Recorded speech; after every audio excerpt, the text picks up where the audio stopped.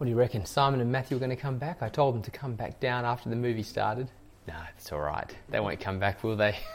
Too much to hope for. So take a look at the picture of the flower on the screen. This is similar to what a dog or a cat might see. What colour is the flower, do you reckon? Yellow. So cats and dogs see very little colour. The world to them is much more grayscale than it is to humans.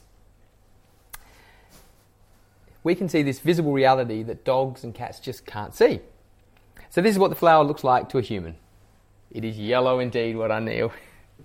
It's great to be human, isn't it? Someone who can see reality as it is. But you know what?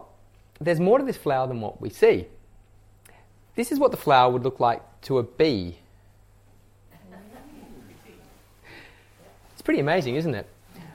All around us there are electromagnetic waves flying around at the speed of light. And humans can see only certain frequencies of these electromagnetic waves, which we of course call light. Visible light accounts for only certain frequencies of electromagnetic waves that we see. Bees, on the other hand, can see some extra frequencies, some of the ultraviolet frequency that bees can see. Because flowers reflect ultraviolet light, then bees see all sorts of other patterns in flowers that we just don't see, like these patterns. They're pretty amazing, aren't they? I know. It's pretty cool, isn't it, Sasha?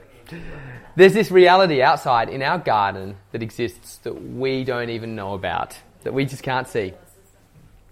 This unseen reality isn't something that's just confined to the physical world either.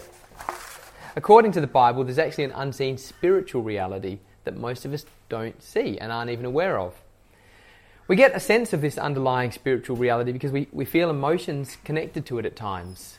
Emotions like the joy we have in the presence of the Holy Spirit, or emotions like cold fear we have when something evil is around us. Sometimes people have experiences that just can't be explained physically when they've sensed the presence of God, or an angel, or opposite of that, some sort of evil spiritual being. The Bible talks about this whole other unseen reality, a spiritual world that exists that we don't see on a daily basis. But just because we don't see it, that doesn't mean it doesn't exist, that it isn't there. Of course, that doesn't mean we shouldn't be sceptical when someone tells us about spiritual beings or forces. We should always have our radar up so that we aren't taken in by superstitions or nonsense or charlatans. But on the flip side, we shouldn't dismiss the reality of this unseen spiritual world either. So the famous Christian author and theologian C.S. Lewis spoke about this spiritual world with this quote, and he was speaking specifically about the evil spiritual world. There are two equal and opposite errors into which our race can fall about the devils. One is to disbelieve in their existence. The other is to believe and to feel an excessive and unhealthy interest in them. They themselves, the devils, are equally pleased by both errors and hail a materialist and a magician alike with the same delight. That quote from C.S. Lewis is a good one. It's a good truth to ground Christians like me who can be too sceptical. Likewise, it also should act as a warning to Christians who become overly interested in any sort of evil spiritual power. And it's a good reminder that, biblically speaking, there is this whole unseen reality, this whole unseen spiritual realm that exists.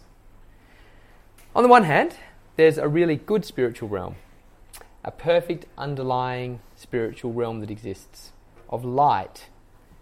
The Bible speaks about this, about heavenly beings, of powers, of messengers from God, of angels, and of course it speaks about God himself as spirit. That's what Jesus said in John 4. God is spirit. And because we're created in God's image, we have a spiritual aspect to us as well, even if we don't see it. And because we're spiritual beings, through a connection with the living God, by being in a right relationship with him as adopted children of God, because of this, we can find real, lasting peace, spiritual peace, and spiritual eternal life. This is a perfect, beautiful, pure and good spiritual reality in God's presence. And if you're a Christian, if you're a follower of Jesus, That's an eternal reality for you. Although it's in a sense hidden from us right now, in this life, we have been and we are being saved from this world of death to an eternal spiritual world, spiritual life with God. And we see reflections of this good spiritual world every day in our lives. In the beauty of a sunrise, the warmth of a bonfire, the cool mountain stream, the kindness of a neighbour, or the love of a mother. We see it when people share and give and serve. These are things we see that are reflections of the good spiritual world, of the beautiful, greater spiritual word out there. These are reflections of God's power, His creativity, His goodness, His love. But this unseen spiritual world isn't all good. There's the other side to it, isn't there? There's a darker side where light is shunned and God is hated. It's a realm of evil spirits who hate God, a realm of Satan, who seek to destroy life and usurp God. It's not something that I really understand well, but I know it's a reality. It's a dark reality that is described in the Bible. Jesus himself encountered it frequently, and he showed us it can be overcome. This dark realm casts shadows throughout our world, shadows of hatred, of evil, of greed, of murder, of violence. It's a dark and evil enemy. And according to Ephesians, it really is our enemy. This is what Ephesians 6 says. We're not fighting against flesh and blood enemies, but against evil rulers and authorities of the unseen world, against mighty powers in this dark world, and against evil spirits in the heavenly places. It's really important that we don't think about people as our enemies in life. People, flesh and blood, they're not our enemies. Even if they are seeking to destroy us, every human is valuable. We're each one of us created in the image of God. And it can be really damaging if we ever think about a person as our enemy, even when they're attacking us. If we go down that path of thinking, we let unforgiveness and hatred enter into our hearts. The real enemy is not flesh and blood, but this unseen, dark and evil spiritual realm that fosters hatred, that delights in suffering, that seeks to destroy God's good creation. According to Ephesians, this is our enemy, and it's working against God's plan of salvation. It wants you to lose your trust in Jesus. It wants you to turn away from God. It wants to snatch life away from God's children. That's why it's our enemy. There's a fight going on, and this enemy threatens to overwhelm us. Many of us know or love someone whose life has been snatched away by this dark spiritual power. Nicole and I have a good friend, and a few years ago she was at that point of making a leap of faith. She was thinking about life's meaning. She was beginning to recognise the reality of her Creator and beginning to see that His name is Jesus. Her kids were also exploring this world with her as well. They were standing on this path, ready to walk across that bridge of faith and become part of God's family. And that's when opposition raised its head. Her dad, who she'd always had a tough relationship with, caught wind of her thinking about God. And as he was and is a very vocal, strong atheist, he began to exert pressure on her. Not the good sort of pressure that encourages a person to think for himself and come to her own opinion.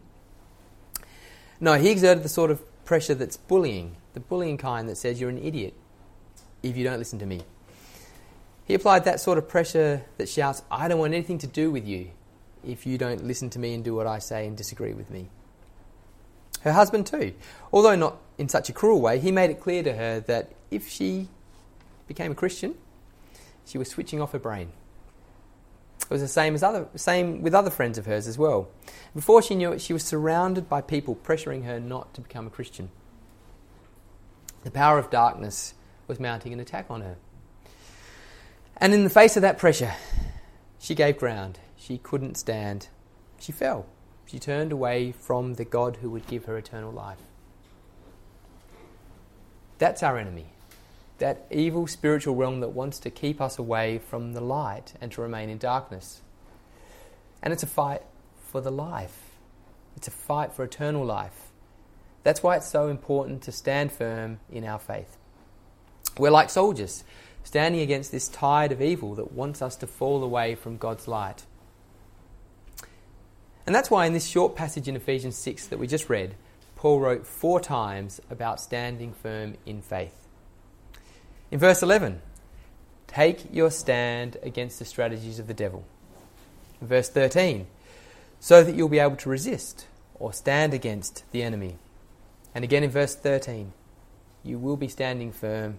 And then in verse 14, therefore stand your ground. This is the ultimate fight, a fight for the life. Not life in the physical world, but eternal life with God. And so it's worth standing firm. The problem is, it's hard to stand firm. It's hard to remain faithful to Jesus in the presence of pressure when it's building up. And pressure is going to build up. It will build up. In everyone's life, there are going to be tough times that push us to give up and abandon God. But in those times, on that evil day, we can stand firm with the armour God provides. As Paul wrote, we can put on God's armour so you will be able to resist the enemy in the times of evil. And after the battle, you will be standing firm. Every one of us is going to face an evil day where our faith is tested. Every one of us can stand, though, because God's given us the grace and the strength to stand. He's given us the armour we need for the battle. But it's up to us to put it on. There's a real active sense in Ephesians 6 of us doing our bit to stand firm. God gives the armour, but it's useless if we don't wear it. In Paul's day, the soldiers he would have seen were Roman soldiers. And so I imagine he was thinking of a Roman soldier as he described this armour of God. Roman soldiers carried a large shield covered in leather to protect them from attack. They'd link up their shields with fellow soldiers to further protect each other, which is a good image for the church. They would soak the shield in water to extinguish fiery arrows. They also wore iron helmets and armour to protect the head and the chest. And of course, they did a lot of travelling, so they needed to protect their feet with sandals. Sandals which had a nail facing downwards in the sole to improve their grip and keep them grounded under pressure. There was also a large belt of apron of leather protecting their abdomen and pelvis. And of course, they carried a double-edged sword for the fight. Every part of them was protected with armour designed to help them stand their ground in battle. So although Paul was probably thinking about Roman soldiers, he was also a scholar in the Old Testament. And so he was probably also remembering passages in the Old Testament book of Isaiah that described the salvation that God brings to his people. Isaiah 59:17, in fact, uses phrases almost exactly the same as Ephesians 6. And it speaks about God himself bringing redemption with these words. He, God, put on righteousness as his breastplate and placed the helmet of salvation on his head. Isaiah here, of course, was speaking not about a physical rescue, but about a spiritual salvation. That's the core of Isaiah's message in the Old Testament. God saves us from sin and its ultimate consequence, death. So, yes, a soldier fights a physical battle for physical salvation, but Paul wasn't writing about a physical reality and physical battles. He was writing about a spiritual battle. And so the armour he's talking about isn't physical, obviously. This Bible passage in Ephesians speaks about spiritual defences. Things like truth, righteousness, peace, faith or trust in God, being sure of our salvation, and a knowledge of and the wisdom that comes from the Word of God. That's the armour that's going to give us strength that we need to stand in dark times. Firstly, there's truth. Everything good ultimately starts with truth, doesn't it? Truth extinguishes lies. It frees us from the captivity of lies in our lives. Jesus said, "You're truly my disciples if you remain faithful to my teachings, and you will know the truth, and the truth will set you free." And of course, the greatest truth of all is Jesus himself.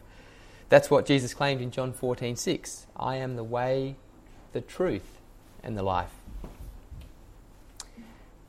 Righteousness, that's what holds us together, binding us to God. To be righteous means to live in right ways, to live with integrity. And in this, in righteousness, real life is found. Proverbs 12:28 in the Old Testament shares this truth. Life is found in the path of righteousness. In its pathway, there is no death. But righteousness is more than just living an upright life of integrity. In the Bible, righteousness also means to be rightly connected with people and with God. Righteousness is spoken about as being in a right relationship with God. And this righteousness isn't actually even achieved by us, in fact. It's something that God brings. His righteousness is what saves us. He makes us righteous. When we accept this and embrace His righteousness, we find protection against the evil that would pull us away from God. But peace is also to be our armour. We're not to be soldiers who carry destruction with us. That's what the enemy does. But our armour is one of peace. Peace overcomes evil. That's the way of God, isn't it? Jesus spoke about His followers going out as peaceful lambs among a world of wolves. He spoke about the blessing of being peacemakers, how peacemakers will be called children of God. And even more significantly, Jesus Himself has the title Prince of Peace. His death on the cross, His punishment, according to Isaiah in the Old Testament again, is what brings us peace. That's actually the gospel, the good news of Jesus. We have peace with God through the death and resurrection of Jesus.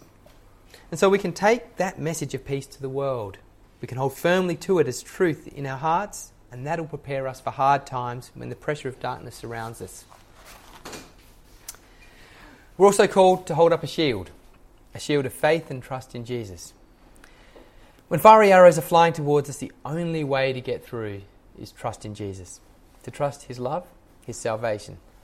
These are going to protect our souls. And salvation. God has saved us from the consequences of our sins, from death, and so we have eternal life through Him. Nothing can take that away. So when the evil one tempts us to sin, just like the devil tempted Jesus, we should take heart and remember the words God has spoken to us in Scripture. When we remind ourselves of God's promises in the Bible, we can protect ourselves from the devil calling us to sin. That's how Jesus overcame temptation, and that's a model we should follow. But not just for our own protection, we can also protect others through sharing God's word with them. We're in a spiritual battle. We may not see the spiritual realm, but it is present. But we shouldn't fear it because we've got protection. God's given us what we need for protection. He's given us the armour we need. He's holding us in His hands. On the dark days where evil and sin are hurting us, where our faith's suffering, but where we're suffering because of our faith, or where we're being pushed to give up our walk with Jesus, God is holding us. He's given us the armour we need to stay strong. In fact, in a way, Jesus Himself is our armour. He is the truth. He's our righteousness. He's the Prince of Peace and our salvation. Jesus, the Word, become human. Jesus brings us forgiveness through the cross. And He gives us strength to stand through His resurrection. And He'll bring us to our eternal home. We play our part when we trust Him, when we're people of peace, when we rely on His salvation, and when we share His good news wherever we go. If we live like this, we will stand firm in the spiritual battle that we're in. A final point needs saying. To stand firm and to live in God's good presence, it's really important to immerse ourselves in prayer, to listen to the Holy Spirit. Prayer actually keeps us alert. It keeps us connected to God. Prayer allows us to hear God more clearly, to know Him more closely. So pray at all times, on every occasion. I know that this is something that many of us struggle to do. I certainly do. But it's crucial that we never give up praying. Keep going at it. Persist in prayer. And when you pray, you will be putting on the armour of God. And you will stand firm until the battle is won. I want to finish today's sermon with a song, which I was reminded of as I prepared the sermon. Let's stand now and sing together, joining in prayer, be thou my vision.